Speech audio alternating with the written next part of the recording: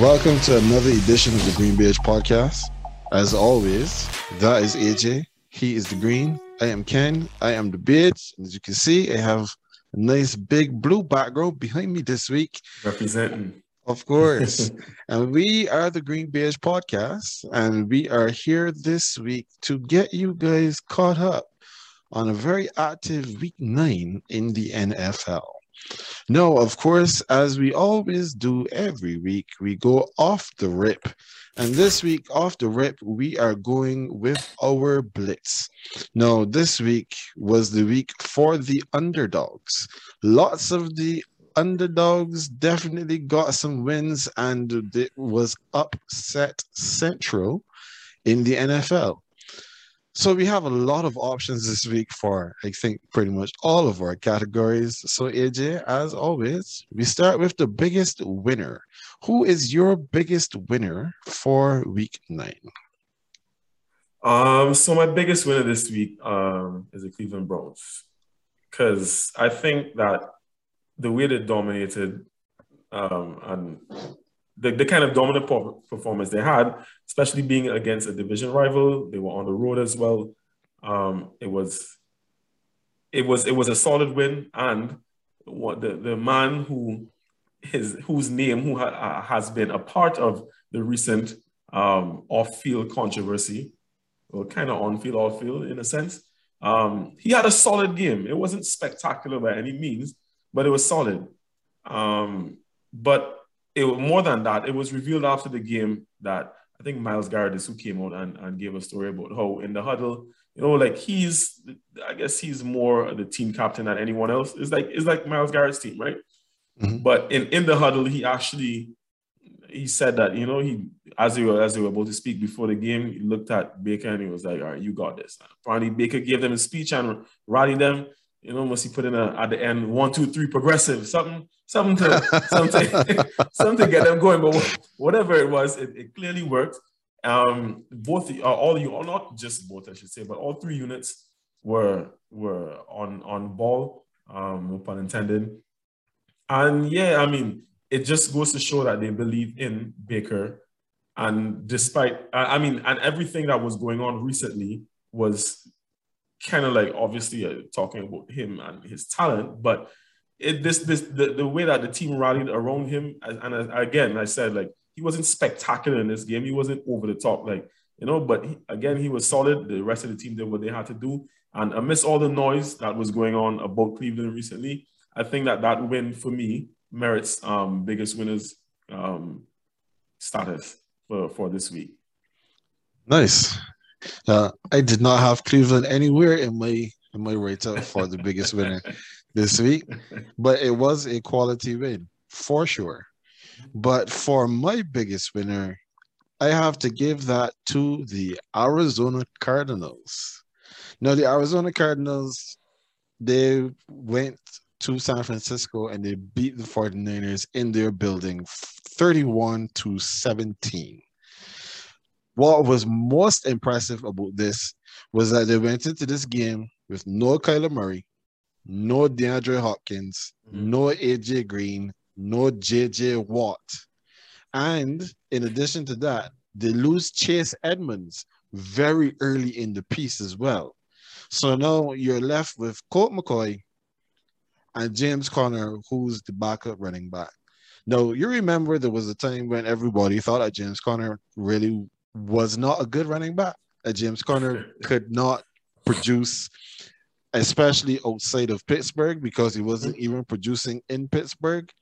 But James Conner in this game, he had 26 touches, both receptions and rushes, 173 all-purpose yards, and 3 total touchdowns. Colt McCoy, the backup to Kyler Murray, 22 of 26, 249 yards, and 1 touchdown. Now, at the same time, we have Jimmy Garoppolo, who, for Jimmy Garoppolo, had a relatively decent game. He threw for 326 yards, 2 touchdowns, and a pick. George Kittle comes back like if he's never left. 6 catches, 101 yards, 1 touchdown. It didn't matter. The Cards are 8-1 for the second time since 1950. And one stat that I found was very, very impressive. Now, I've been critical of Cliff Kingsbury. I was critical when he was hired, and I've been skeptical of him for the majority of his time in Arizona. Oh, yeah. But Cliff Kingsbury has gotten the Arizona Cardinals to pass 400 total yards for the 18th time since 2019. So that is something that is worthy of commendation. True. Then on the other side, of course, there's Kyle Shanahan, who we now recognize has the same win percentage as Chip Kelly, 44.4%. But we would deal with Shanahan another time. So that is why I have the Arizona Cardinals as my biggest winners for Week 9. Makes sense. All right. So, of course, after we go biggest winner, then there's somebody that has to be the biggest losers of the week. So, AJ, who gets your gong for biggest loser? It sounded like you were about to say lunatics, and that I feel like that word is apt as well, because the Rams have to be lunatics. The Rams are my biggest losers, and they have to be lunatics. Now, the entire world, if you're a part of any kind of football fraternity, whether you just watch, whether you play, everyone has been talking about how the Titans will need to restructure and reconfigure their offense. Even if, we know that they still plan to be, run-centric, because they brought in AP to play alongside all the other guys that they have there, right? Yeah. But still, losing Derrick Henry was supposed to be like a big thing, right? And all of us who did the primetime pick on last week picked around, like no one thought that the Rams were going to lose this. The first game that the Titans would have to play without Derrick Henry, that they would beat the Rams in LA. You know why I put them as the biggest losers? This is not a good look for the Rams, Based on everything I just said about the Titans. And let me put this into context. The Titans offense scored 14 points in this game. The Titans offense only scored 14 points. So it's not even a case of like they were overwhelmingly good offensively. They were just some terrible LA offensive plays that led to Matt Stafford just really had a Carson Wentz moment at some point. But in any case, do you realize now, right? One can say that it was just one of those nights for the Rams, but I don't know if you realize this, but the Rams are actually 1-2 against teams with a record over 500, against teams with winning records at this point in time, right? Against good teams. Had not noticed that. Yes, the only three teams, these three teams that they played, the Bucks, whom they beat in week 3, when they had farmers and fishermen at corners, they lost to the Cardinals, and now they've lost to the Titans, Ken. The other team that you're laughing, but the other teams that they've beaten is like the Giants. No, because you know that the problems that the Bucks had very early in the season, right? Yes, of course. With their corners, right? A win is a dub is still a dub. I get that, but the Rams haven't been they don't have quality wins under their belt, and a win is a win at the end of the day. But it doesn't look good, especially when Arizona just lost their first game. You get to be level with them. Now you're losing to another team that's 500. You know what? It probably does make sense that they're out here risking at everybody that's free. I'm pretty sure OBJ might end up there too, but we'll get into that in a bit. Of course. So I do agree that the Rams definitely would deserve a spot on the podium for biggest loser this week. An honorable mention has to go to Buffalo. You only scored 6 points against Jacksonville. Inexcusable. Of course, but we're not wasting our time talking about that, because even that, they should have probably just stayed at home and just forfeit the game. It would have looked better than to go and only get 6 points against Jacksonville. However, my biggest loser for this week is the Cincinnati Bengals. Again, 2 weeks in a row. So after you went and you laid the egg against the Jets last week, and you made mention of the Browns being your biggest winner, so I don't have to go back through a lot of that.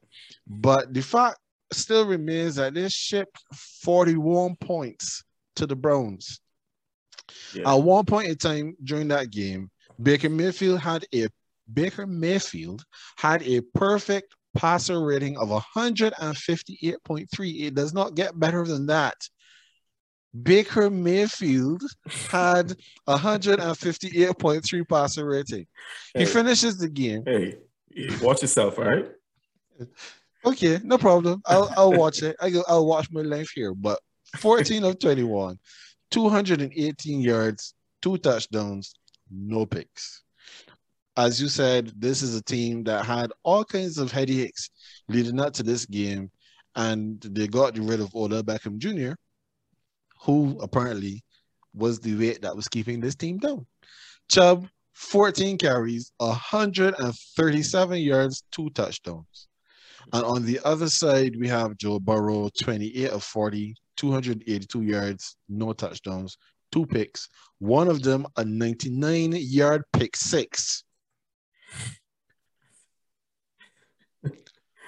5 players are logging a rush according to the box score, and they only get 85 yards total. The Browns last week, before they played the Jets, were the #1 team in the AFC, and now they are in the basement of the AFC North. The Bengals, you mean? Yeah, sorry, the Bengals. The Bengals wheels have fallen completely off of their wagon. I can't really argue too much. Not too much. I just want you to watch your link with Baker, but you kept it in line. That's fine. Yeah, no, I'm not here to dog him when he does not deserve dogging. We just know that, like the Cowboys, it's coming. The time is coming. And I'll be right here waiting. Move on, man. Okay, no problem. On to the least inspiring win. The least inspiring win this week, AJ. Who gets your title for least inspiring? Okay, so the Texans lost again, right? Like, no surprise there. Of course. And while the most important thing here for the Dolphins is that a dub is a dub, Ken, these men scored 17 points against the Houston Texans. 17 points. I want you to know, right, that the least amount of points that the Texans defense has conceded, has given up for the entire season is 24 to the Panthers. That was the least they've given up. Everything else was, there was another game where they gave up 25. Can't remember exactly who that was to. Was that our game? Either way. Other than that, it's a bunch of 30s and 40 and all kind of thing, you know. And the Dolphins scored 17 points. Well, I don't feel I need to explain anymore why that is the least inspiring win of the week to me. Understood. Well, my least inspiring win is that Monday night game. Pittsburgh beating Chicago 29-27. So Ben Roethlisberger, he did not have a bad game. He threw a couple touchdowns. He did not turn the ball over, which for him is important because he has not proven himself to be, the explosive player that he can overcome turnovers and the like. However, I'm looking at that Pittsburgh defense. Pittsburgh's defense is supposed to be an elite unit. It's not just supposed to be good. It's supposed to be great. And that defense could not get a stop against Justin Fields in that fourth quarter. So we can admittedly look at what happened through the entirety of the game and say, yes, the defense seemed to have had the Bears under control for the majority of the game. But they were also getting a lot of help from the refs. The refs were on some serious nonsense last night. And I thought about tweeting it, but I decided not to tweet it. I decided to save it till we got here. Because there are lots of things that got called on the Bears that apparently the refs couldn't find their flags for the Pittsburgh Steelers. But getting back to that fourth quarter, the Pittsburgh Steelers allowed the Bears to come all the way back in that game and take the lead. However, the fact still remained that the Bears took the lead and left too much time on the clock. Which then gave Ben Roethlisberger an opportunity to come down the field and get them into position for a field goal. Mm-hmm. But you know, one of the things that also helped helped Pittsburgh in that fourth quarter, the worst taunting call I have seen this season. So you're going to tell me that a man who sacks the quarterback on fourth down and does not unpick his teeth to say anything. One of the things that I also made mention of with regards to this particular linebacker is that he also spent some time on the Pittsburgh Steelers practice squad this season.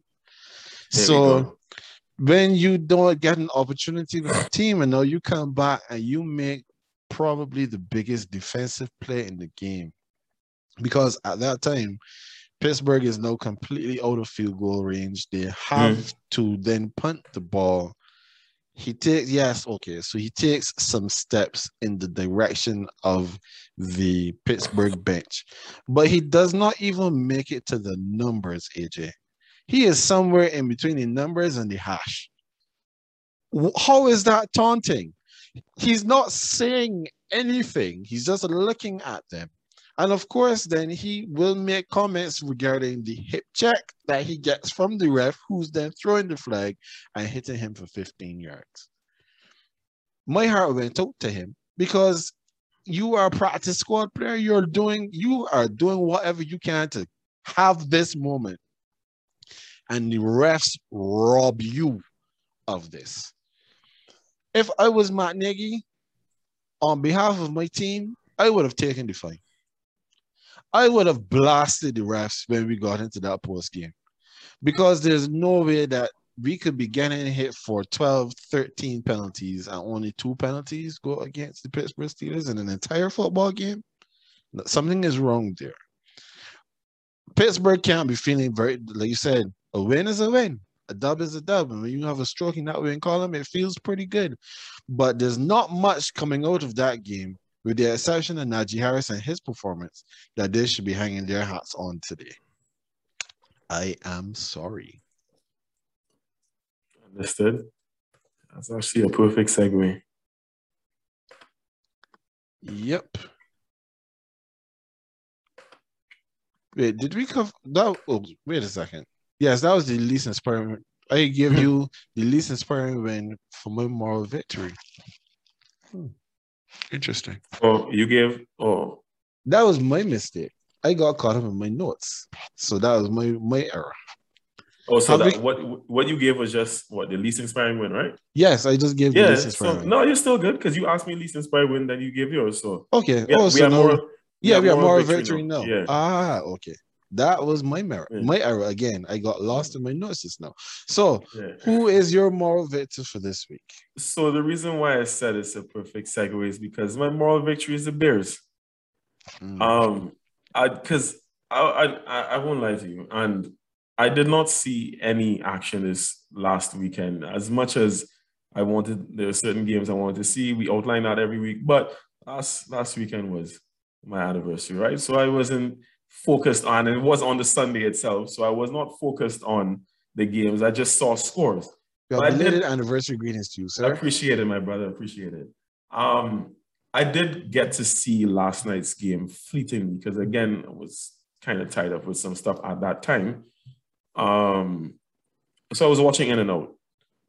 So I can't say that I'm aware of all the calls that may have been missed that you were pointing out. However, I did see the Marsh play and obviously seen it on replays.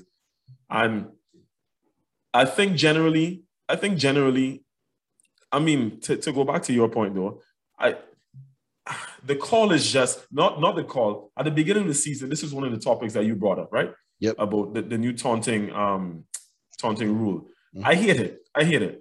But Same it is here. It is a rule nonetheless at this point. I kind of understand. I don't have a problem with him getting the call for taunting because he was there for a while. He was there for a while, but that's neither here nor there with that. At the end of the day, the overarching point is this, and as you just so eloquently ended your last segment by saying, the refs had a part to play in this game, right? And the fact of the matter is, we're here saying, and it seems like the general consensus, that the refs played a big part in the Bears losing this game. And it wasn't just a case of the Bears were outplayed for 4 quarters once again. Justin Fields actually showed, at a certain point in time, Justin Fields actually looked like a quarterback. He did. He did. I saw that much.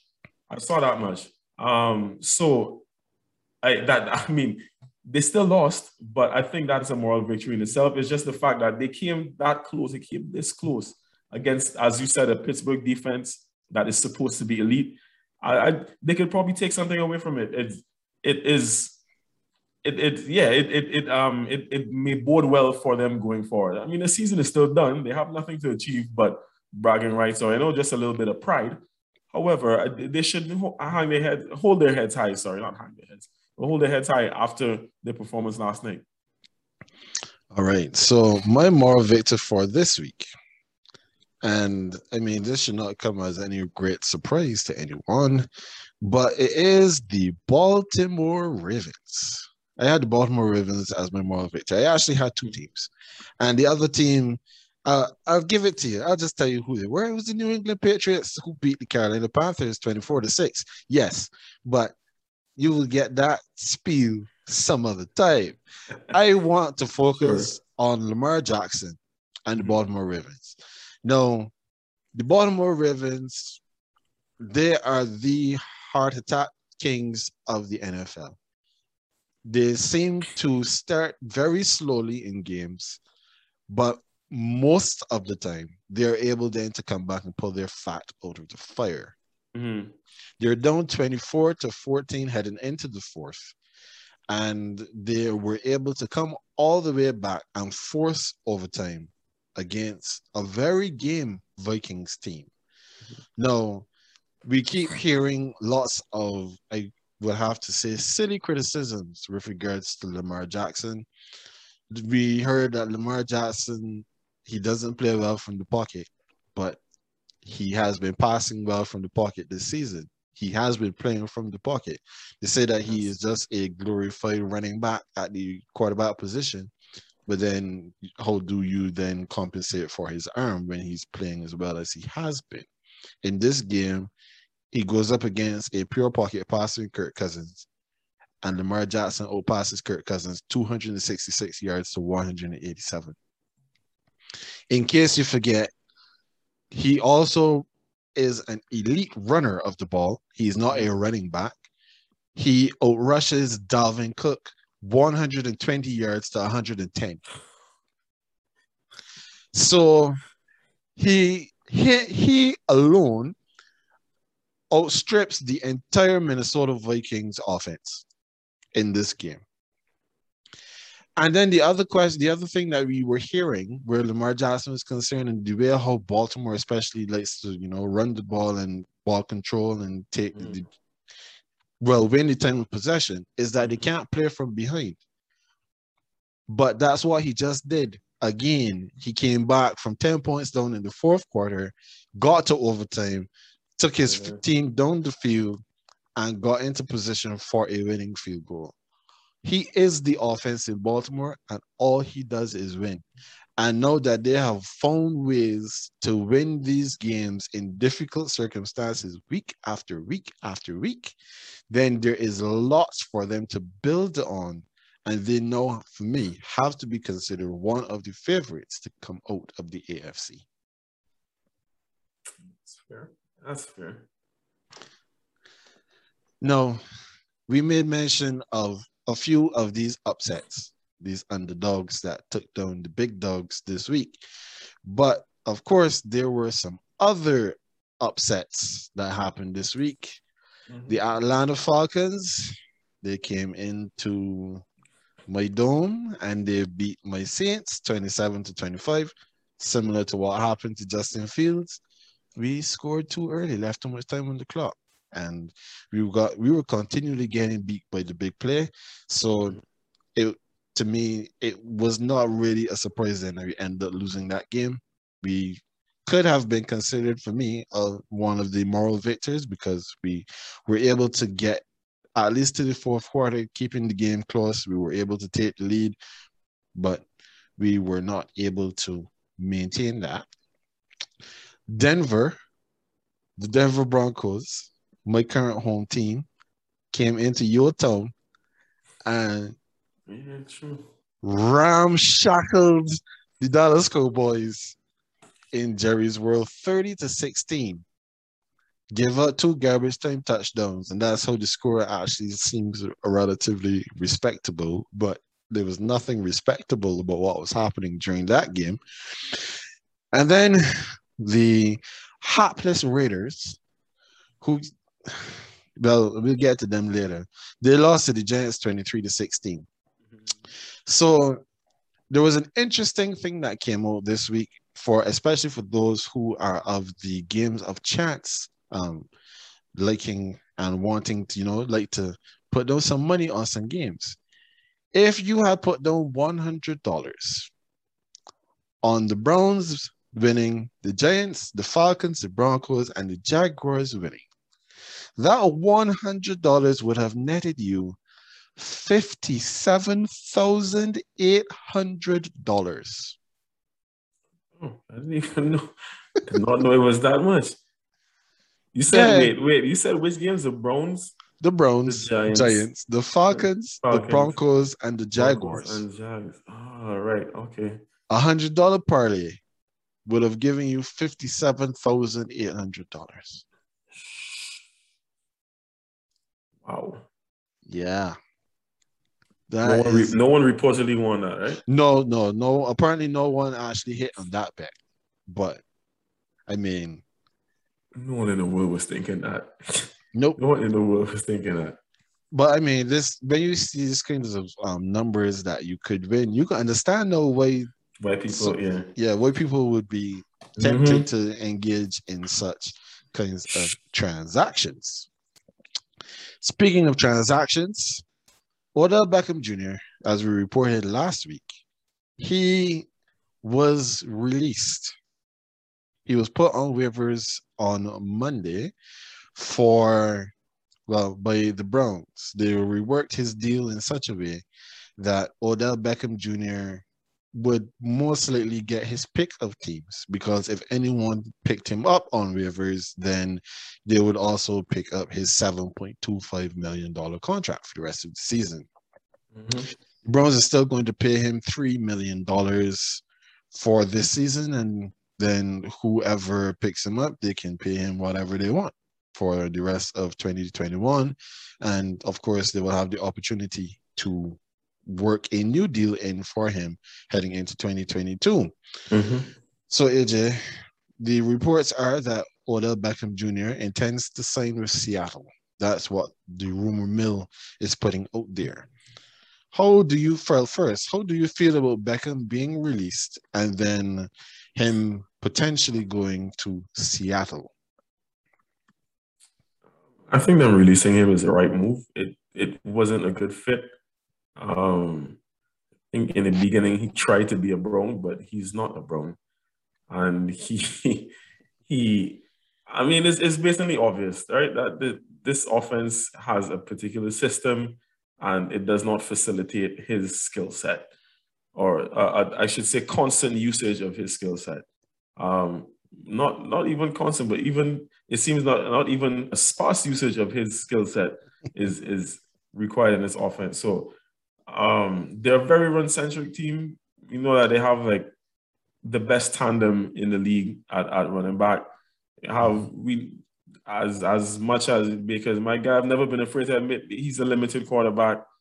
It was evident early, like when OBJ just joined, that Baker used to try to force the ball to him a lot, and that was not working. Now they have a coach in who has some sort of sense about him, and he's restructured the offense, and it just doesn't include the guy. And I mean, that's one thing, but to go as far as, and I will say it, to go as far as having that video posted of your quarterback and basically pointing on all the times when he did not throw the ball to you. I don't care if OBJ didn't press send. He knew it was happening, though, or he knew when it happened. He didn't try to stop it or take it down or anything like that. Not that he himself posted it, but still made no effort, hasn't spoken anything about it. So he knows, and he knew when it was happening. So You don't want that kind of juju in your not living room, in your dressing room. So he had to go. He had to go. As I pointed out earlier, the team is very much behind Baker. They believe in him as a leader, and so it was him or Baker, and he had to be shown the door. He's not needed. So I'm not surprised, or I don't think that anything is wrong with it. About him going to Seattle, why? I don't understand.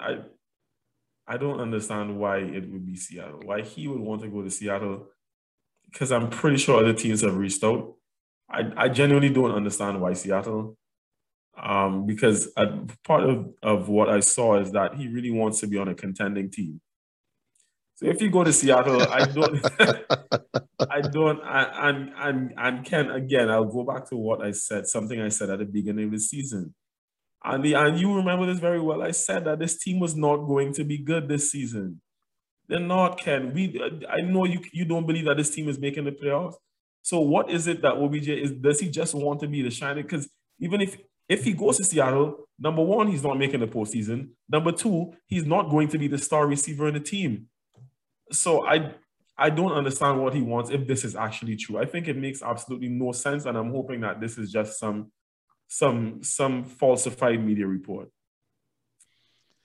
So I echo a lot of what you said with regards to Odell Beckham Jr. and his place in the offense of the Browns. The issue that I have, especially now with him looking to leave and go to Seattle, of all places. Now, Seattle offensively is set up very, very similarly to Cleveland. If their running backs are healthy, they are a run-first offense. They're not a team that likes to allow their quarterback to go there and throw the ball all over the place, even though he has the ability to. But part of that too is because they just can't pass block. And that's why he keeps getting hurt. That team is good at run blocking, but when it comes to pass blocking, they are less than. And when you look now at Odell Beckham Jr. going to Seattle, as you said just now, he is not going to be the star receiver. He will be coming in as the third receiver on that team because they already have Taylor Lockett, they already have DK Metcalf. When they're looking to the future and who would they most likely look to keep and put the money into, it is going to be DK Metcalf first because of his physical profile. Then maybe he can get somewhere in there between him and Tyler Lockett. But Tyler Lockett is the loyal son of Seattle. Yep. He is a much better run blocker than Odell Beckham Jr. ever has been at any point in time in his career. So when you take all of that into consideration, there are legitimate questions for him going over to Seattle. Now, one of the things that I can guess is attracting him over to Seattle is that of the teams that need Odell Beckham Jr., they have the best combination of cap space and quarterback because they have like $13 million right now available within the cap. And then Russell Wilson is about to return from injury reserve to face the Packers on Sunday. Now, their run offense, as I said, when healthy, that's what they want to do, but they've not been healthy. And as a result, if they have Beckham joining DK and Lockett, it does present a very tantalizing prospect for what their passing offense can look like. But at the end of the day, there are other teams that he will have the profile, and well, he may have to take less money now, but they can find ways to work him in, I guess, going forward. Kansas City still are looking for help at the wide receiver position, although wide receiver is not the position that they really should be looking for help. The New Orleans Saints, if Jameis was healthy, I would say that we would accept that we never have cap space. We would have been one of the more attractive propositions for Odell Beckham because he would he would instantly be the guy. Even if he still comes, no, he would be the guy in our offense because right now that offense is Alvin Kamara and then basically whoever else at wide receiver, especially now that we know that Michael Thomas is not coming back for the year. But I don't know why Beckham would be so focused on Seattle. He would have to know. He would have to know. It doesn't make sense to me. It doesn't tick any of the boxes of what we have heard the criteria to be. Like I said, they're not a playoff team, and he's not going to go there and be the out and out starter. Like, and as you said, they are a run first team. And I was just here looking, as you were saying that, and I was listening. I was just here looking to try and gauge like how is it, like how many like how many targets per game per se that these receivers get, because I mean obviously they're the two receivers, but there are still other options in this team that Russell likes to throw the ball to. So it's not like the offense is going to, like the passing offense even is going to be run through him, through OBJ. So I just don't get it. I just don't get it. I've seen suggestions. Honestly, let me be a homer for a minute, right? I would love it if he was to come to the Patriots. I think that we should be trying to convince him to come. However, I wouldn't be surprised if he didn't. I just prefer it when my team actually tries to make these moves. Like at least show some intent and try to do it. You know what I mean? Obviously we had a great chance if number 12 was still on the center, but you know, that's history. But the thing is that I would at least like my team to approach him. If he turns this down, then cool. You can't do anything about that, but you tried because there are more attractive options out there. But if this man turns down to go Seattle, and I understand they do have the better quarterback, but like right now, which team is trending upwards and which one is trending downwards? And in the New England offense, the passing offense can be like he could head straight to the top of the class. There, our offense could be run through him in that respect. I mean, it's a better fit than Seattle. I'm just saying. There's so many other teams to me that are better fits than Seattle. I really hope this isn't true. I mean, I don't really care that much, but it would just make me shake my head if after all of the histrionics that this is where he was to end up at a hapless and downward spiraling Seattle team. Of course. So that's enough on Odell Beckham. But this week we have That's What He Said. That's making an appearance because there's a he that had a lot to say. And AJ, I believe that it would be remiss of me not to give you an opportunity to speak on this. And this should come as no surprise to anyone, as we hinted at it on Instagram just yesterday. That's what he said. We're looking at Mr. Aaron Rodgers. So Aaron Rodgers has COVID. And for those who didn't know that Aaron Rodgers he is not vaccinated. And Aaron Rodgers, he has a weekly spot that he does on the Pat McAfee show on Tuesdays. Why is it important that I'm saying he does this spot on Tuesdays? Because on Friday, after he was pronounced to be out of the game because he has COVID, Aaron Rodgers goes on the Pat McAfee show to tell his side of the tale. And one of the main things that he said in this expose that he gave, the diatribe that he provided, he said he didn't lie, AJ. Aaron Rodgers said he did not lie when he said, yes, I'm immunized, to a question of, are you vaccinated?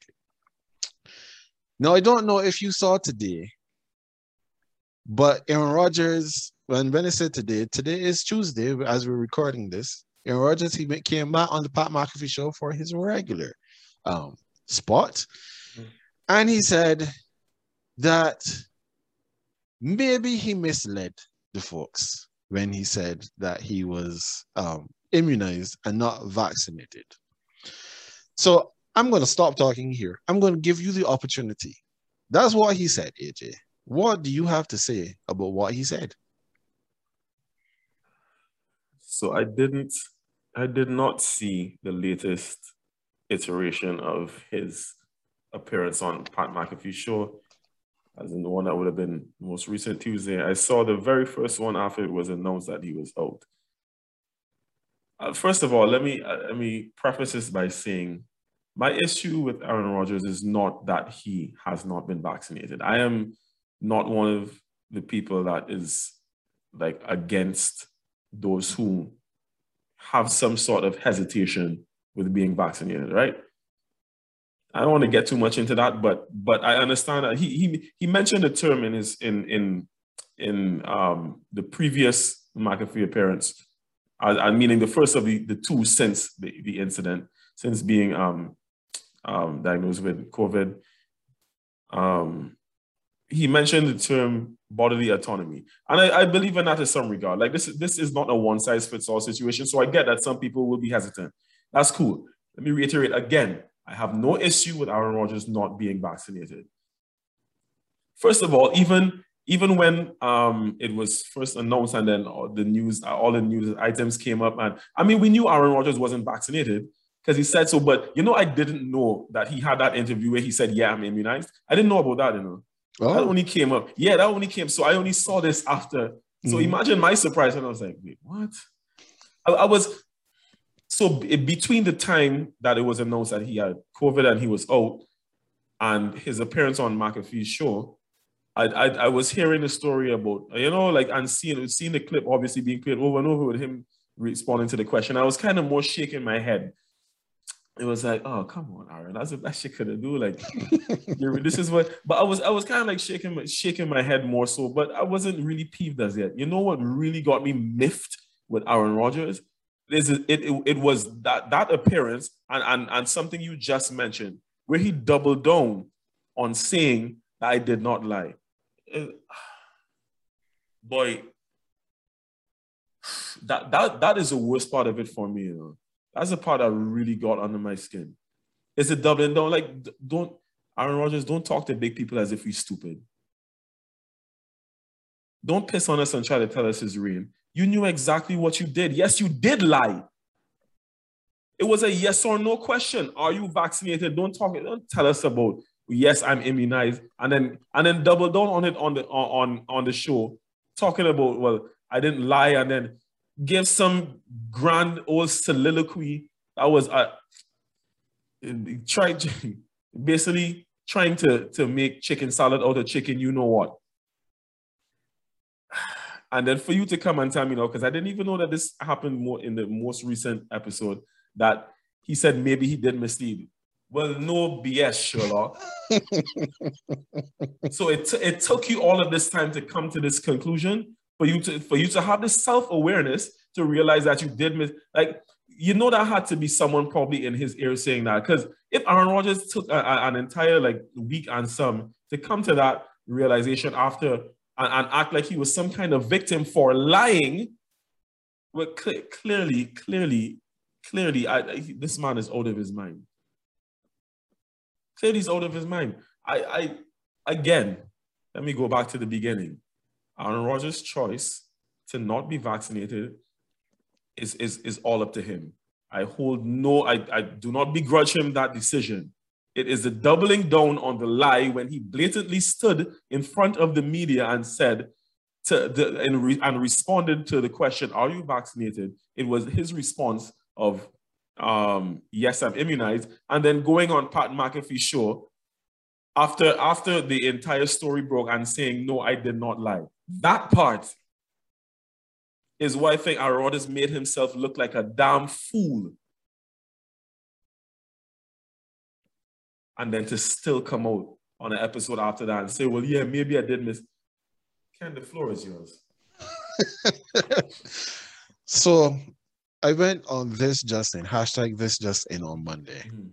And of course, I'm sorry I was unable to make that because I know that had to be a topic of discussion. Of course, this was in the A block. This led the show when we talked about Aaron Rodgers' Friday performance. You gotta call it performance because No, I'm not going. I'm not going to be long on this one. One of the main points that I made when I spoke about this on Monday was the fact that the entire world knows that Aaron Rodgers lied when he said, yes, I'm immunized, when he said no, when he's now trying to make it seem as if we are the ones that are making more of this than needs to be made of because he is just practicing bodily autonomy.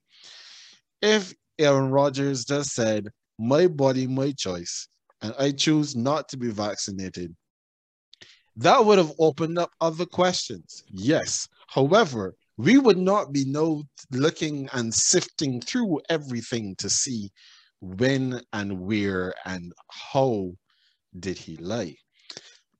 No, Aaron Rodgers in that Friday interview, he said that one of the reasons that he didn't come out and say that he was not vaccinated is because he did not want to deal with the backlash of him not being vaccinated. He gets and he says that the NFL is trying to make all those players who are not vaccinated out to be the villains and the woke mob is after them. He needs to look at what the whole term of being woke has to do with, and it has nothing to do with vaccination statuses. Let's just put that there first off. The other issue that I had where Aaron Rodgers was concerned was the misinformation that he was spouting on the Pat McAfee show when he was talking about this whole vaccination issue. Like you, if he doesn't want to be vaccinated, cool. I don't care because he is not interacting with me. Therefore, he's not putting me under in any kind of risk. But when you look at Kirk Cousins, to this point, as far as we are aware, he is not vaccinated. We know that Carson Wentz, he is not vaccinated. Lamar Jackson is also not vaccinated. So we have three high-profile quarterbacks who are not vaccinated. There are no mobs outside their door holding pitchforks and torches, ready to storm the Bastille and hold them down and jab a syringe in their arm. So the backlash that Aaron is getting now is all because of his duplicity in trying not to let everybody know what the position was to begin with. And further to that, when you are in an unvaccinated individual, you are supposed to come to all of your media availability if you are in a room with people and wear a mask. Alan Lazard, his teammate, is also not vaccinated. And what came out in this entire situation was that Alan Lazard, while he is not vaccinated, he has done all of his media availability on Zoom. Similar to how you and I are here talking. So he's talking and everybody's there watching him on Zoom and he's talking to them free. Aaron Rodgers, except for at the very beginning of the season, every single time he has been on a podium in front of people, he has not had a mask on, which would give anybody who's just looking on and understanding what the protocols are, you would then think that Aaron Rodgers is vaccinated. No, I made this point on Monday when we talked about it, because one of the questions that was asked was in terms of penalties. What penalties should be levied against Rodgers and the Packers? And it said, well, the Saints, we had 3 violations in 2022. Sorry, in 2020 into the 2021 season, which ended up costing us $700,000 and a 6th-round draft pick. Aaron Rodgers is not wearing a mask at any point in time on the podium for the first 7 weeks of the season. That's 7 violations. If we lost a 6th-round draft pick at $700,000, then they should be throwing the book at the Packers and Aaron Rodgers for this. Because fair is fair. And then the very last thing you have to say on this, I'll let you get back in if you have anything else to add. But when you are going to say that all of your information that you're getting on this topic comes from Joe Rogan and his podcast, last I checked, Joe Rogan is not a medical practitioner.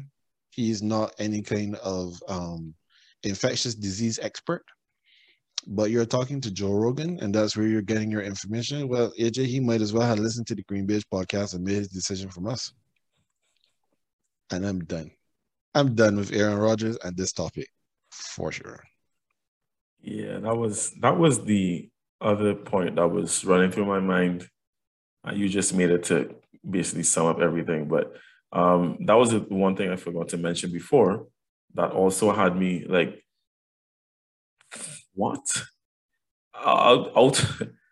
It and we were. I noticed in a chat that there was a particular point, like shortly after it came out, you did admit that he did make that Aaron Rodgers made some valid points in some of what he said, right? Mm-hmm. There were also some things that were completely egregious.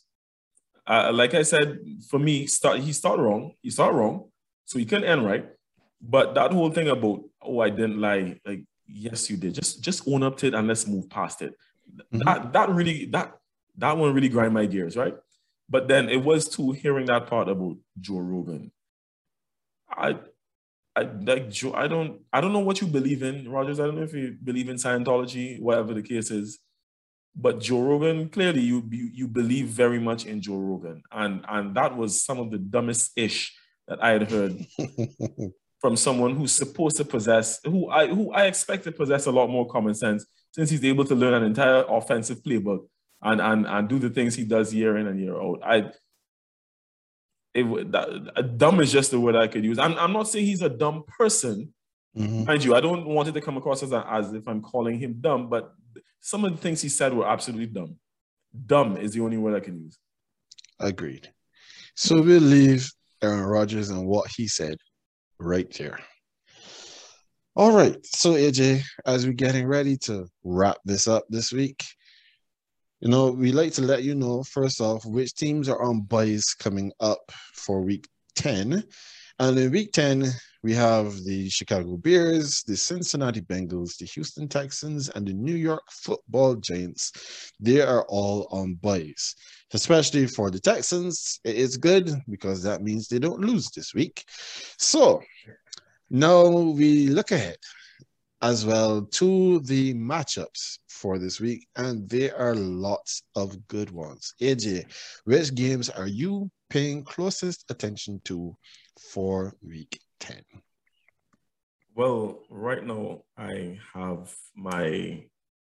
to mention my Patriots once again. Right now we're on a 3-game winning streak, which is obviously the best that we've been on for the entire season. We're at home hosting the Browns, who we spoke about earlier on in the show, coming off of that spectacular win. They've been going through some stuff themselves, but it seems like they've cleansed their aura a bit, and they're coming to Foxborough. So that is a game I'll definitely be keeping my eyes on. Also, the Vikings-Chargers.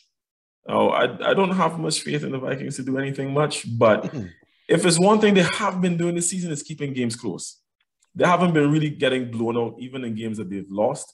The Chargers, I actually consider the Chargers as one of my least inspiring wins for this week, but I decided to go in a different direction because I feel like the Chargers should have been dominating the Eagles a bit more than they did.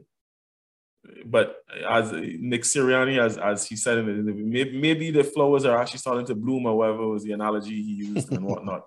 I don't know if you heard that speech, but either way, that's another matchup that I'll definitely be looking at, the Vikings Chargers. And yeah, so we have the Seahawks Packers as the evening on Sunday. And so you said Russ is supposed to be back. Yes. Aaron Rodgers is supposed to be back. I have no idea what's exactly what is happening, but either way, this is still an intriguing matchup for the Packers because Jordan Love was not good. He was not good against the Chiefs, and to be quite honest, that was a winnable game. If Aaron Rodgers were there, that could have been a winnable game. He was not good, so this is like it. You could say that it was his first start and blah, blah, blah. So there were other factors to consider. But at the same time, no, we're getting to see him if there's another week to help him prepare for this matchup. They'll be at home. So I'm really interested to see how this goes, especially with Russ just coming back off of this injury and surgery. So I think this should be a good matchup. It feels like a relegation 6-pointer because of the fact that it's Jordan Love in and not Aaron Rodgers. So there is a possibility that Rodgers might play. on Sunday. He is going to be provided that everything goes well with his tests. He should be reinstated on Saturday, which gives him an outside shot to play on Sunday. If Aaron Rodgers is fit and healthy to play, regardless of what the circumstances are, he is going to play on Sunday. Because, as you said, Jordan Love did not fill anybody's heart with confidence on this past week playing against, yes, okay, playing in Arrowhead is difficult, but you would have hoped that he would have shown a bit more than he did. Now, all of the games that you made mention of, I had listed as my 3 of the tastiest matchups. I only have 2 to add. Of course, the first one is my Saints going to Tennessee to play against the Titans. The Tennessee Titans, their defense has been playing well. My defense has been playing at an elite level. So it's going to be very interesting to see how that goes. Especially knowing that we've had lots of issues with our quarterbacks recently. So that I'm going to be paying, I will have that on the big screen, and then I'll probably have lots of screens dotting around me so I can keep tabs on the other games. The other one is the Sunday night game, the Chiefs and the Raiders. And we continually have this morbid curiosity where the Chiefs are concerned. We could have the Chiefs on our least inspiring victory pretty much every week this season for that they've won. Facts. And they could have been the worst losers for every week that they lost. So them going up against the Raiders coming up next. But there is always going to be curiosity, especially with a division game. So right now, the Chargers are leading that division, and the Chiefs and the Raiders are 2 and 3. So it will be a good game. I am very curious to see how that goes. All right. So we haven't had it for a couple of weeks, but this week, the final thought returns, and it is my turn. And this week for the final thought, you have to bear with me a second because it is going to meander a bit at the beginning. But it is based on what is happening in Vegas. The Las Vegas Raiders are having probably the most, what's the word I'm looking for? The most controversial season in their history. And this is a team that had the moniker of being the bad boys of the NFL. And they clearly are living up to their name. So for those of you who may have just emerged from a cave and did not know what was happening, John Gruden, he started the season pretty well coaching the Raiders, and now he is out because a decade-long email trail of bad behavior has made his position untenable, and he was fired.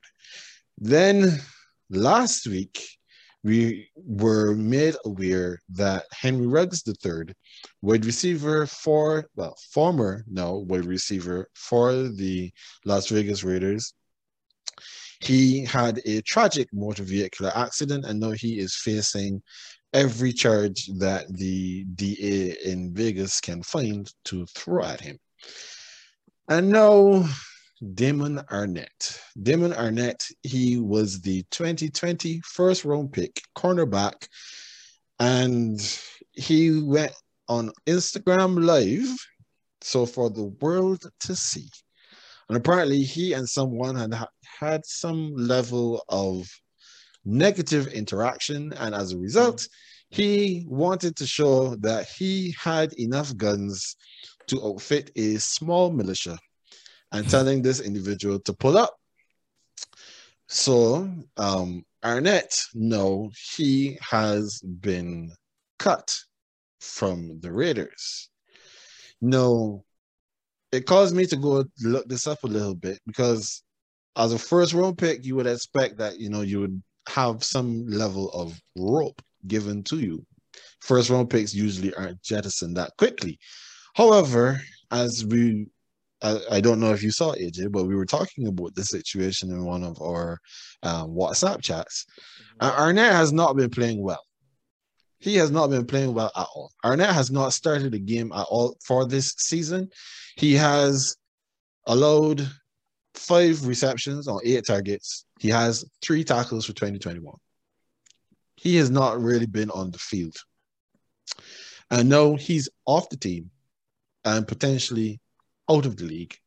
And his production does not suggest that this is somebody that anybody else, especially no, is going to give him another chance.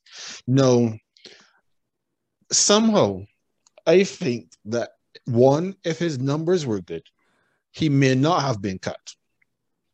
And if he was on another team that was not embroiled in scandal after scandal this season, he may not have been cut.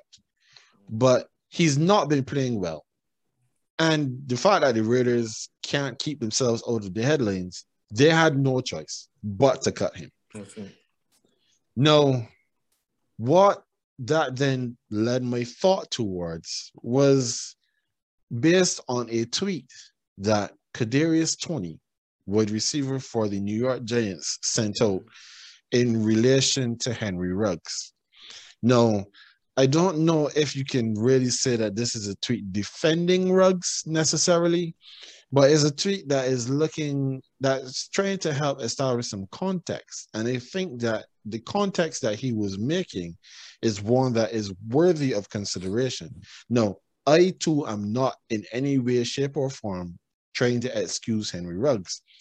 For those who saw our show last week, I was very strong in my condemnation of him driving drunk and the speeds that he was doing. He was going faster than my Toyota Highlander can even measure on my speedometer. But Tony said, and I quote, "We young, everybody make mistakes.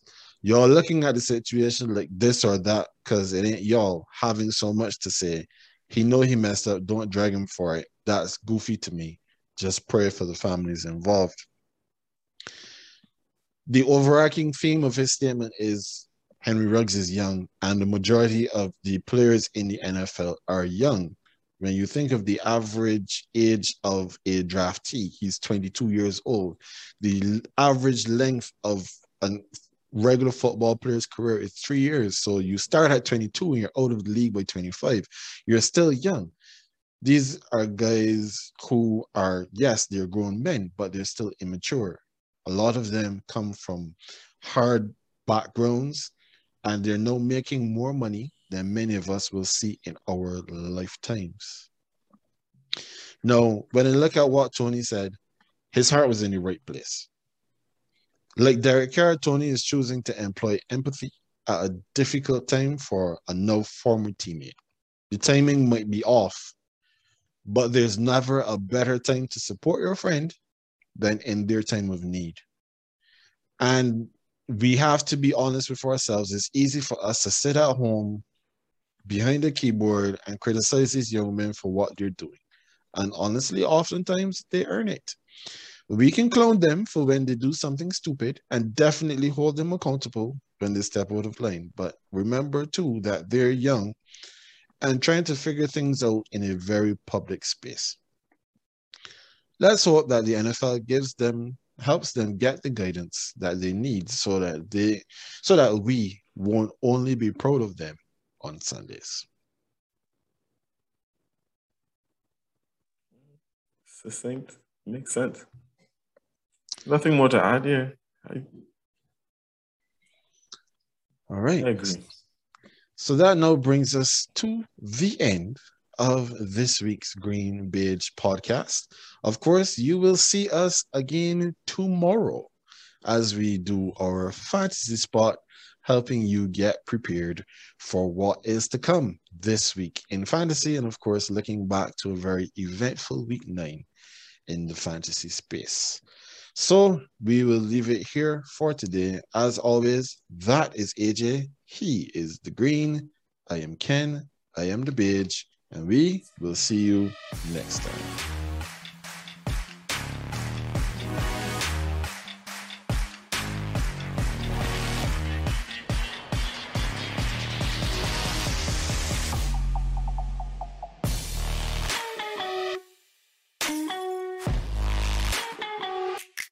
Bye.